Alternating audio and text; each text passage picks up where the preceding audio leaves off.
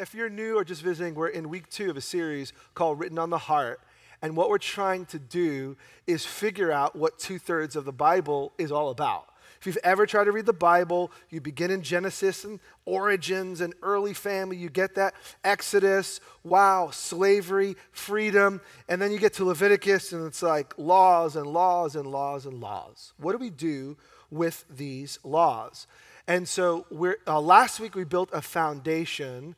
Today we're going to build part 2 of the foundation. And over the next 2 months, what we hope to do is to make sense of the 10 Commandments and how to read them, how to study them, understand them, and apply them with the goal that next time you go to do your through the Bible reading and you hit any bit of what we call the Old Testament, you'll have a better lens with which to see it and read it and not get lost by it. That is our hope and our prayer. So, okay, recap 3 ideas from last week. We have a podcast. If you missed it, listen, but I'll summarize in a minute. 3 terms: law. When you see that God gives a law, we tend to think rules, penalty, judgment, prison.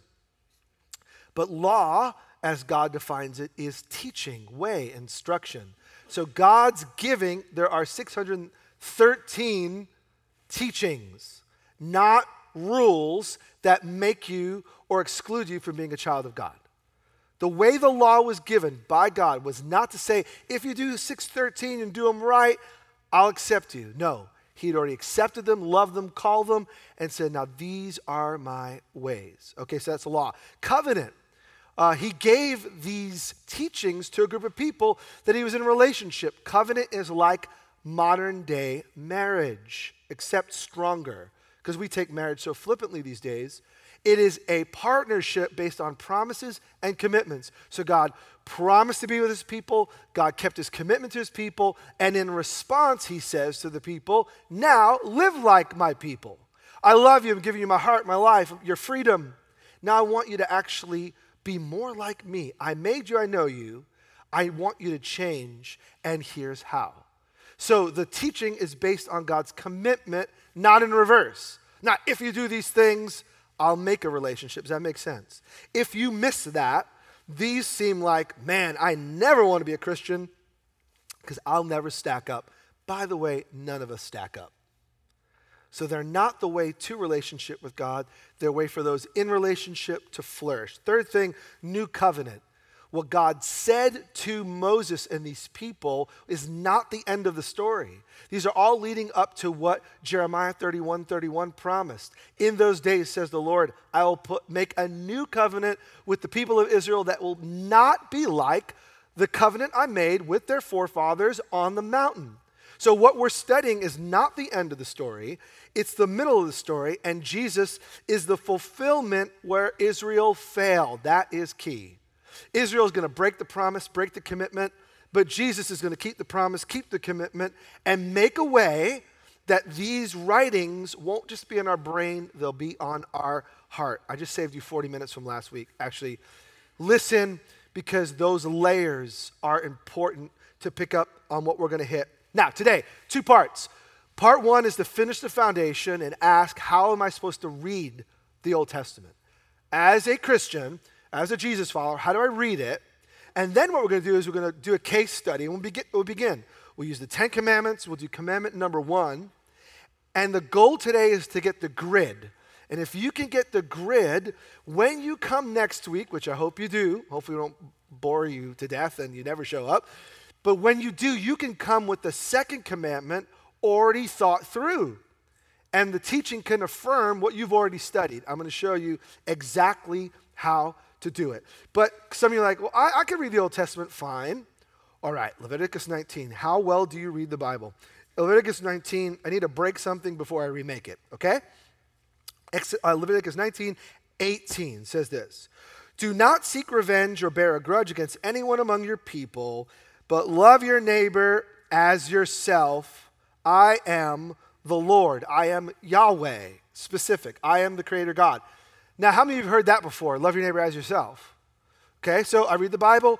I listen to the Bible. Of course I'm supposed to love my neighbor as myself. Leviticus 19:18 says, love my neighbor. Okay, that's cool, but look at verse 19. Keep my decrees. Do not mate different kinds of animals. I've got a dog, Daisy, beautiful dog. I'm not going to mate my dog with a cat, right? That's gross, for one thing. And secondly, because isn't that what God's after? Because Leviticus 19:19 says, don't mate different kinds of animals. Do I treat these the same? Then the next one, do not plant your field with two kinds of seed, right? Okay, now basically every farmer and every urban gardener is already breaking that law, because if you want more than one vegetable, God says no, right? And what about GMOs? Is that in the mix? What about the blending of seeds?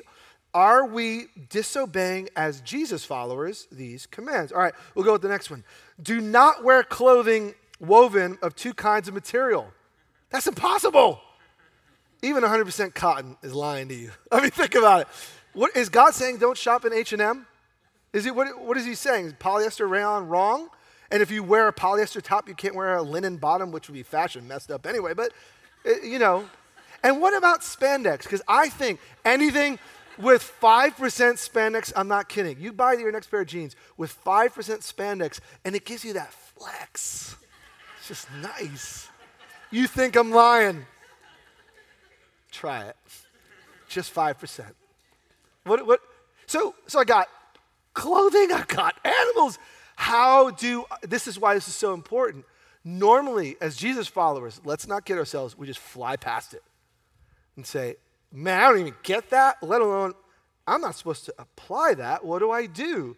Well, how are we supposed to read the 613 laws? We're looking in this series at 10, but the 10 are the beginning of a total of 613 in Exodus, Leviticus, Numbers, and Deuteronomy. How do I read them? Here's the goal.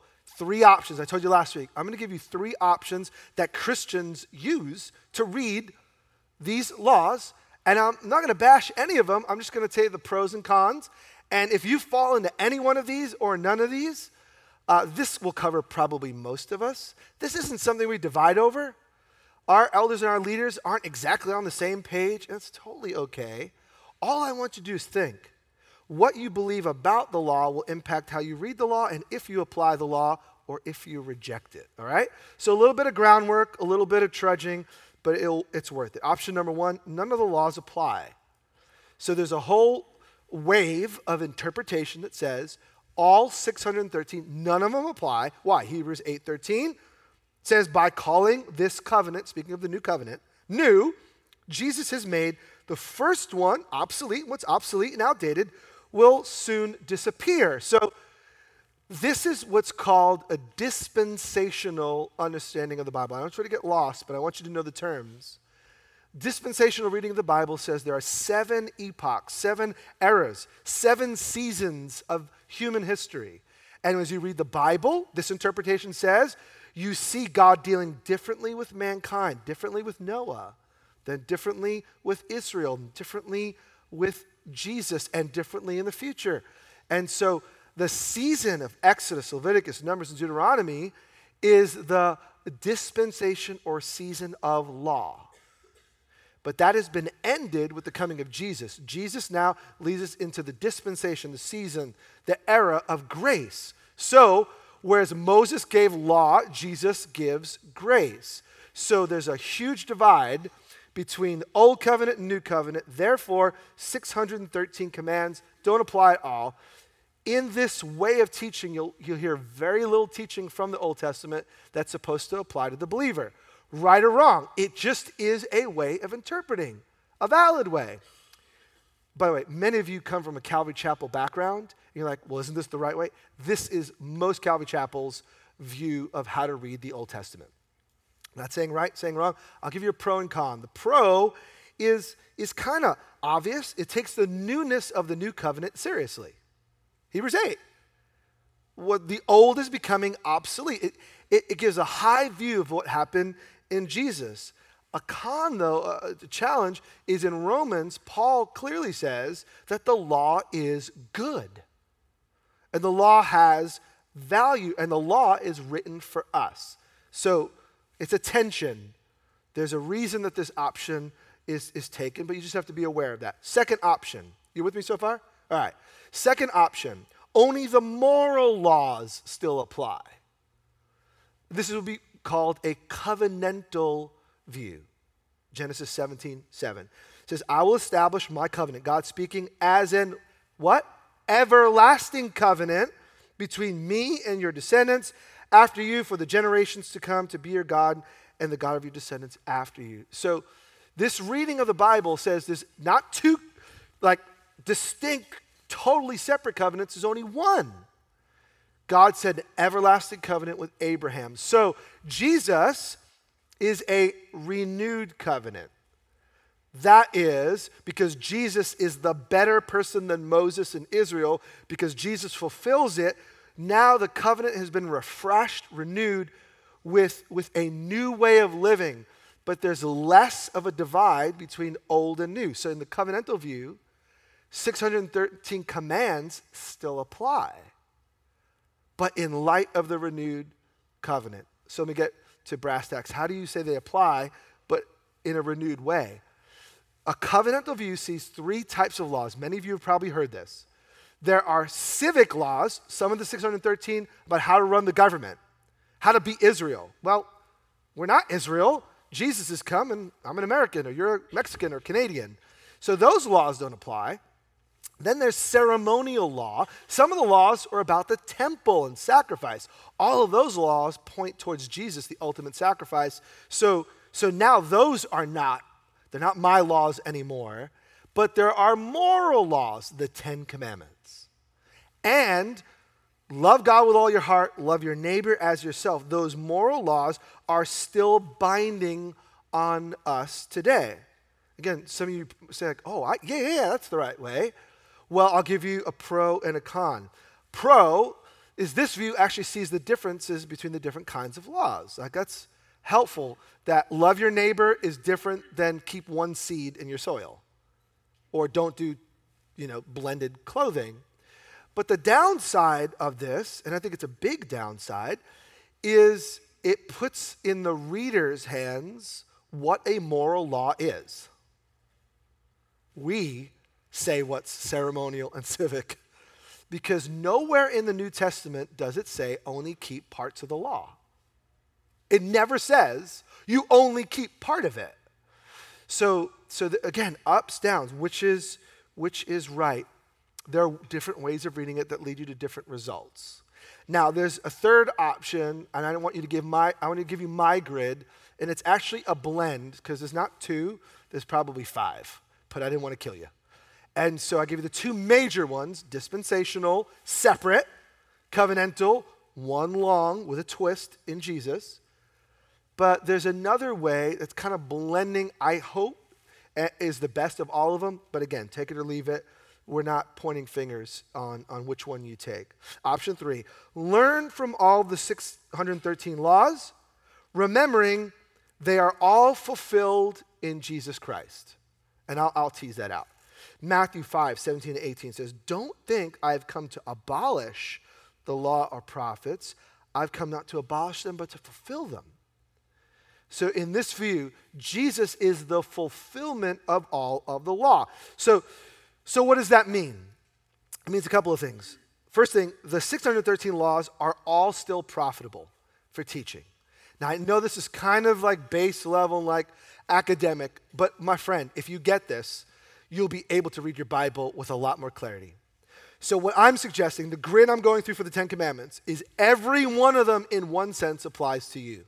In that, 2 Timothy 3:16, all scripture is God-breathed, profitable for teaching, correcting, rebuking, training in righteousness, so the man and woman of God, the servant of God, will be thoroughly equipped for every good work.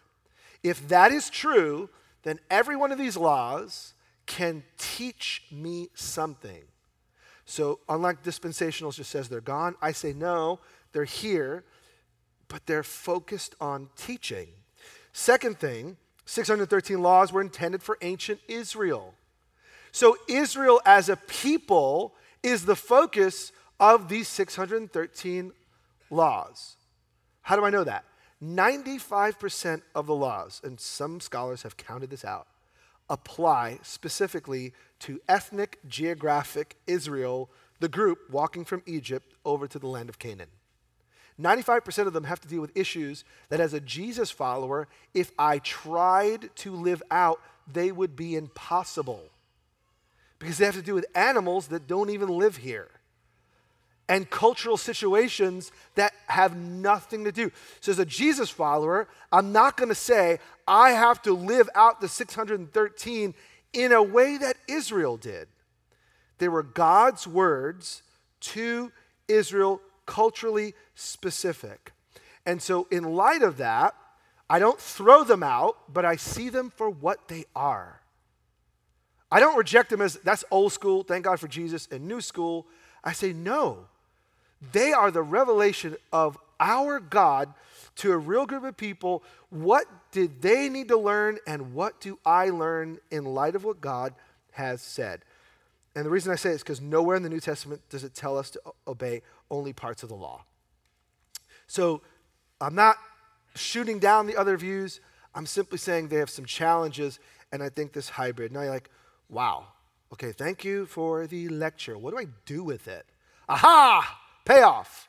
What we're going to do is there's 5 questions that you can ask about any law that as a believer in Jesus, I think will help you get to the heart of what God is doing. I want to tell you what all 5 are, and we're going to apply all 5 to the first commandment. By the way, if you want to get ahead, next week look at commandment number 2 and ask this week. Ask these 5 questions so you can come with a framework and see how well it lines up. What I'm saying is we can read the Bible. You don't need to wait once a week for someone to throw a Bible study at you. You can read it, you can understand it, you can interpret it, you can apply it, you can live it. You can. But sometimes you haven't been given the tools. So we want to give you those tools. All right, all 5, real quick. Number 1, what am I supposed to learn?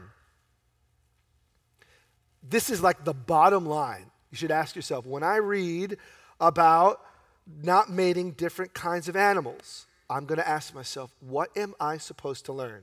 Now, in order to do that, we're going to ask 4 other questions. Number 2, what did this mean for ancient Israel? Now, that's going to take a little digging. I may need to get a study Bible. I may need to look at a commentary. That is someone who's dedicated their life to loving Jesus and studying the cultural situation and see how God by the Spirit is using them to give me eyes to see stuff I didn't see. But I want to ask, what did it mean for Israel? In order to get the heart of what I'm supposed to learn, I need to know what it meant. Third thing, why did God give it? It's kind of subjective, but I'm saying, okay, in light of what I know of Israel's story, of the human story, of my story, why would God give this? What's the significance? What's the purpose? 4, what does this law reveal about God's heart and his ways? So in light of God giving it, in order to know why and what does it mean for me, I need to say, like, what do I get of the heart of God? The giving of the instruction of the Torah is not a list of rules.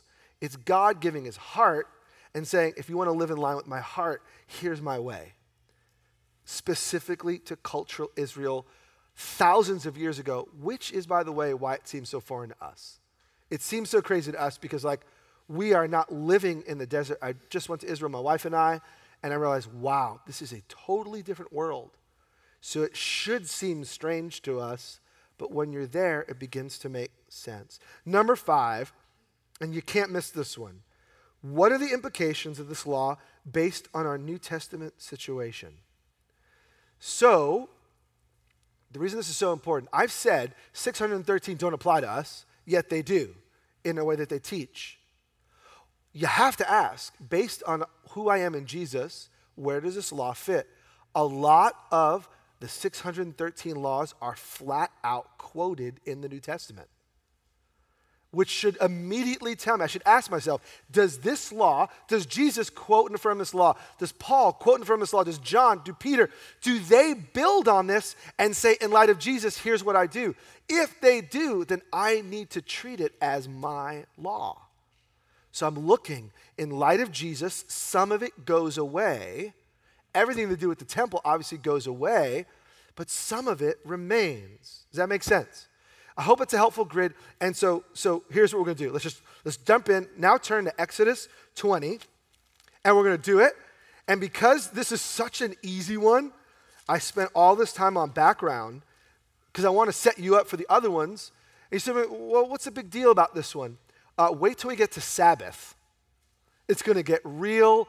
Your grid on how you read it, when we get to honor the Sabbath, is going to come out in the way that you read that command. So we're practice, practice, practice, and in a few weeks when we hit Sabbath, this grid will come back up whether you believe it or not. All right, Exodus 20, let's read the first 3 verses, and then we're going to throw in this grid of questions, and we're going to worship Jesus and enjoy a tasty lunch. All right. And God spoke all these words. I'm the Lord your God who brought you up out of Egypt, out of the land of slavery. You shall have no other gods before me. So I want to look at the setting of what's happening. I want to figure out what this means to Israel. Now, since I've done a little bit of my homework, I'll give you a little bit of homework revealed. The 10 Commandments sit differently than the 613.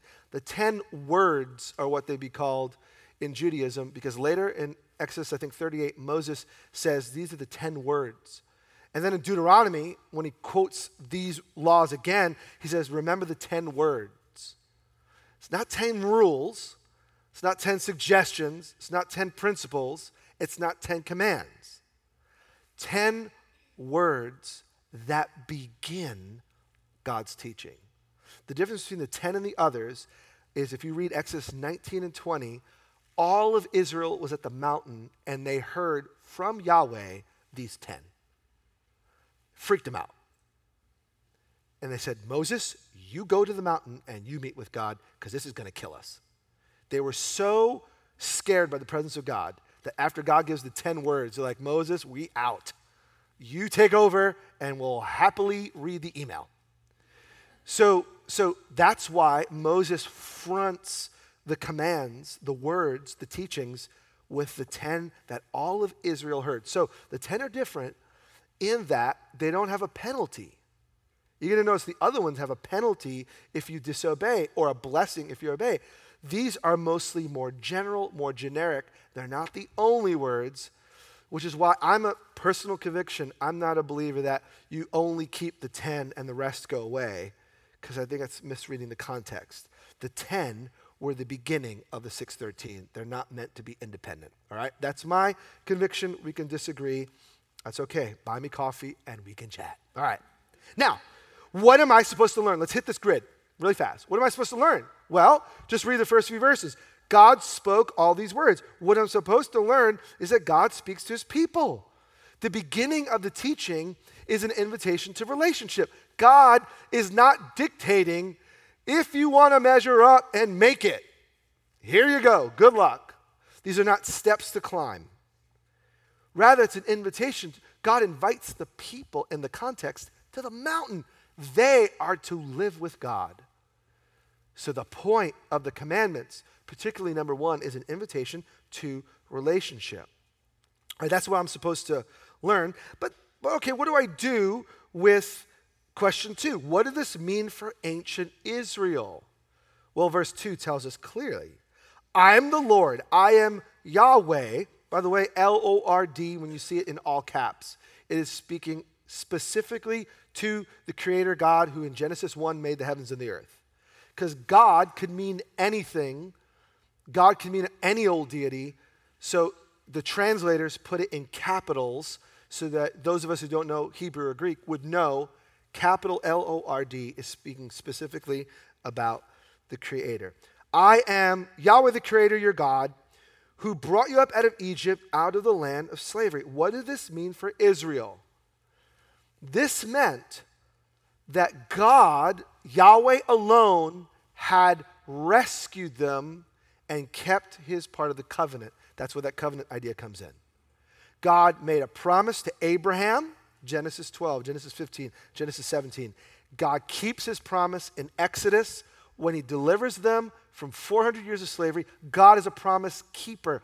God is a covenant keeper. God is faithful. So hear me. Israel needed to know whatever they do should be in response to God's faithfulness. Now, some of you, what about me? We're going to get to you. Calm down. Very selfish. But you're going to come up. But you need to know God speaks to his children. If you want to hear the voice of God, he will speak. And he is faithful to his covenant. So he says, out of the fact that I delivered you, out of the fact that you were slaves and I set you free, we can ask question 3. Why did God give it? All right, look at verse 3. You shall have no other gods before me. Ancient Israel needed to know God's faithful. We need to know God's faithful. Ancient Israel needed to know God speaks. We need to know God speaks. But why did he give it?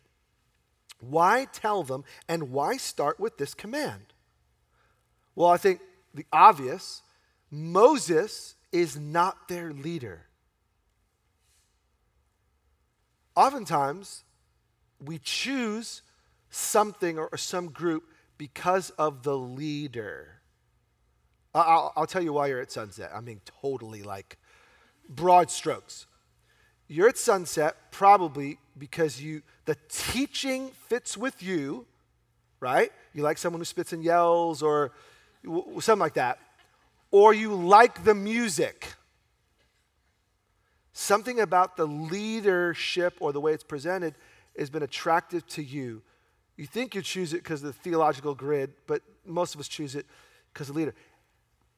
Israel needed to know from day one, Moses isn't the leader. God is the leader. Why does God, so the first thing God says is you will have no other God but me. Now, you shall have no other gods, grammatically in Hebrew, can be translated, you must have no other gods over against me. So NIV says you shall have no other gods but me or before me. You could translate it over against me. You could say you must have no other gods in distinction to me. Mind-blowing concept. First thing God says, I delivered you, not Moses, not the Egyptian gods, I did. And by the way, in distinction to me, you cannot worship another God. Implication, there are other gods. You say, no. The Bible says that there's one God. Actually, does it? The Bible affirms that there is one creator. Yahweh is his name. Yahweh Elohim, God the God. But in the Bible, you will see the names of plenty of other gods. Baal, Asherah, Molech, Dagon. The Bible does not say that they are made up. It actually calls them by name. Now you need to see why ancient Israel needs to hear this. Why would God say this? 400 years they've been under a system with Egyptian plurality of gods. And by the way, the 10 plagues are the 10 defeats of the 10 Egyptian gods. Direct. God says, bam, bam, bam, bam, bam, I'll take you all out. These are my people. I am the creator. And these smaller case G gods are losers. I am the victor. Gets his people out. They're about to go to Canaan, which has its own list of Canaanite gods, including Baal and Asherah and Molech and others. So the people who have never followed God by themselves, never, need to know straight up, you have a choice when it comes to who gets your affection, your love. And by the way, the God that you serve leads to the life that you live. Now I'm going to jump to 5 in the application, and then I'm going to jump back. The God that you serve leads to the life that you live. In America, we have made ourselves the God. Right? I don't believe that. That doesn't seem right with me. So I take this and I take that, and if this is helpful, and I create my own system and say, oh wow, I am God, I know it's right, and who are you to tell me otherwise? We get intolerant when someone says, God can't be like that. Let me tell you what I believe God to be like. Commandment number 1 is so important because Israel needed to know there are lowercase g's, there are other gods, there are other powers at work, they're not the creator, they weren't before all time, there's only one God who is before all things, but there are rebellious forces, rebellious, smaller case powers at work trying to usurp the Creator. And now in the New Testament, it's often called demonic power. All I'm suggesting, and don't freak out, all I'm suggesting is you have to give your allegiance to someone. And in the U.S., we usually give allegiance to ourselves. That is lowercase g. And God's saying, if you're going to live my way, there's only one leader. Because, by the way, there's only one who rescued you. There's only one who's been faithful. And left to your own devices, because I know myself, I am a total wreck. Apart from Jesus, I'm hosed. I'm Jose, but I'll be hosed. Apart from Jesus, I have nothing. So, can you see now, reading the Old Testament now becomes life-giving. Israel needed to know there's lots of choices. I need to know there's lots of choices. And the choice that I make and the God that I serve will dictate the life that I live. Choose wisely. All right, number 4, what does this reveal about God's heart? So what do we get about God's heart? Well, what God has said here is, if you look at verse 2 to verse 3, I'm the Lord God who brought you up out of Egypt. God has said, I love you. God has said, I'm with you. God has said, I'm for you. So what do we get of the heart of God? God is faithful to his people, and so covenant keeping matters. It's not like God saying, if you measure up to the 613, I'll accept you. No, he's saying, I've accepted you while you were in slavery. You were a mess. You had nothing. I loved you like eagle's wings. I pulled you out. And by the way, because I pulled you out, what I am asking of you makes sense. I'm faithful to you. Live faithful to me. And those of you who've been in any long-term relationship, you realize it is your commitment to faithfulness that's the open door for the other person to be faithful as well, right? If I'm faithful to you and I say I do and we're going to be married forever, I'm going to be faithful to you. What I'm praying is you'll be faithful to me. And is that selfish? No. That's the way it goes. Partnership based on promises and commitments means that if Israel has been rescued by God, they ought to give their life to God. Now, this is where it's going to get and nail us between the eyes. But before I do that, it just happened this Thursday. I was working on this, and in my Bible reading, because I'm just reading through the Bible, a light went on. 1 Kings, I'll throw it on the screen for time. 1 Kings 22 says this, Judah, speaking of they got in the land, and they were divided in 2 sections. Israel was the northern 10 tribes. Judah was the southern 2 tribes, right? And so Judah, 1 Kings is speaking about Judah's sin. Judah, that means the people, did evil in the eyes of the Lord. By the sins they committed, they stirred up the jealous anger more than those who were before them had done. Now, what is it that they had done? They had also set up for themselves high places, sacred stones, and Asherah poles on every high hill, under every spreading tree. Now, those of us who don't know a little bit of the background, basically all those gods in Canaan that they took over, who worshiped with Asherah poles under the spreading trees on top of the hills? The Canaanite gods, the Canaanite people. So God had said, man, you can't mix practices because I'm the creator and those practices aren't in line with my heart. But in Kings we read the people disobeyed God. It got worse. There were even male shrine prostitutes in the land. In order to have fertility, you had sex with the prostitute at the place of worship. And in that act of worship, by having sex, somehow the land spawned productivity, spawned flourishing. Now, is that the heart of God? That a group of people would be treated as sex slaves? Absolutely against the heart of God. But what you believe leads to how you live. And if you believe that the worship of Asherah is going to lead to flourishing in the land, then you'll live for Asherah instead of the Creator God. You can already see where this is going for us. Your allegiance matters. So there were male prostitutes in the land. The people engaged in all the detestable practices of the nations the Lord had driven out. God got rid of those people so that his people would follow him in his ways. But guess what? We slip into the rut, don't we? What everyone else is doing, we do as well. All right, so what are the implications? Question 5. What are the implications of this law based on our New Testament situation? So I find out the heart of God. I find out what it meant to them. All of that has a purpose. Here's the purpose. In light of Jesus, where does this law land for me? Well, in this particular case, it's totally clear. Matthew 22, 35 to 40. Have no other gods before me. That's Genesis 20, verse 3.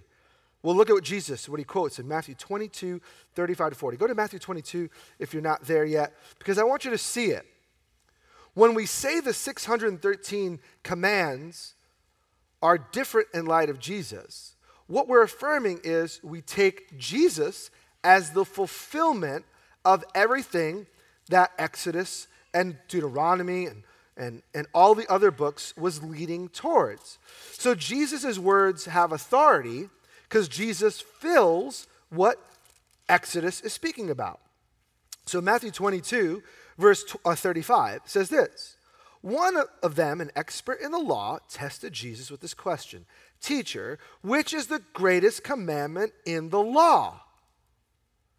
So what's the driving commandment? And Jesus answers, love the Lord your God with all your heart, with all your soul, and with all your mind. Pause. That's a quote from Deuteronomy 6, which is exactly Exodus 23 retold 40 years later. Exodus is told 2 months after they leave the Egypt. Then when they make it to the edge of the promised land 40 years later, the next generation needs to hear the law. So God doesn't come down and give them new laws. Interesting. There's no new laws. God speaks through Moses and says, these are the terms of the covenant. These are my laws. And so Jesus quotes exactly what Moses said to the people. Love Lord your God with everything. It's the first and the greatest commandment. So does Exodus 20 verse 3 apply to me? Absolutely yes. Have no other gods above the Creator God. There's one God we're to worship. Second one is like this. Love your neighbor as yourself. All the law and prophets hang on these two commandments. So because Jesus affirms this as central, as Jesus followers in this particular case, we live it out in the same way that Israel did. We need to be diligent to know the heart of God so that I can live wholeheartedly devoted to Him. So it would be inappropriate for me to say, man, thank God I don't live under those rules because God has set me free in Jesus. Thank God for grace. Grace means I could do whatever I want and Jesus forgives me. Thank God for Jesus. None of us would say that, but we live that way. But what if the very heart of God written on our hearts is that because God has been faithful to me, because Jesus has saved me, because grace has come in, now I want to respond with absolute allegiance to Jesus? What if I lived in a way and spoke in a way and put my heart, I want to know God's heart and I want to live it. I want to do what Jesus commands. So Jesus says, all your heart, all your soul, all your mind, all your strength. I want it all. So hopefully this study has gotten us thinking. The 10 Commandments aren't just some principles. Frankly, I'll get in trouble, but who cares? Who cares if they put the copies of the 10 Commandments in the courts or in the schools? Who cares if they do or they don't? I don't care as a follower of Jesus. Here's why. They were never meant to be on tablets in a building. They were meant to be on our heart. They were meant to be on my heart. God wants me to worship Him. So what's the point if you put it on a building and no one lives it out? The law was not written to be on stones. It was written to be on my heart. So the bigger question is, where's my heart? So we drive home every week to one of these studies should lead us to something. They don't lead us to a bigger brain. They should lead us to motion and action. And this week it's obvious. What does living fully devoted to Jesus look like for you? That's where this study takes us. Because Jesus affirms, have no other gods before me. What gods are you following? What ways of living are you following? What practices are you following that are dishonoring to God? And God's not saying, stop that because I'm going to smash you. He's saying, that doesn't lead you to the right place. That practice, what you're doing, is not life-giving. You think it is, it's not. Follow me. I have the words of life. So the teachings of Jesus often affirm exactly what was given to Moses. Sometimes they don't. Cloth, seeds, buildings, ceremonial washings, they don't in the same way speak like this speaks. So this morning, where's your heart? What does it look like to live fully devoted to Jesus? I pray that that's where you're stirring even now. And so we're going to respond. We respond. We don't just hear the word. James says if you hear the word and don't do anything about it, it's useless. There's no value. So we worship in response, and we ask God to align my life to the heart of God. And so we're going to invite you to do that now.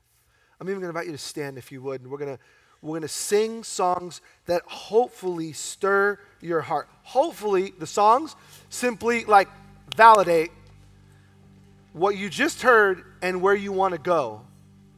Which, by the way, is why, and if you haven't picked up on it, we choose the songs in light of what's being taught, because we don't think it's just like music and a message and lunch. It's all one integrated thing. So the songs that we're about to sing come out of what we just heard, and hopefully they're a vehicle to lean you into the heart of God. God's heart for you is good. God's for you, not against you. God's calling you close. He's inviting you, like he did Israel, to have no other God. So you have to stand in front of him, and you are right now. And he already sees what's going on here. And with confidence, can you say, man, my heart is after God. I'm not perfect. I'm breaking a few of these 613, so am I. But my heart, I'm going for God. I want him. I want Jesus more than anything.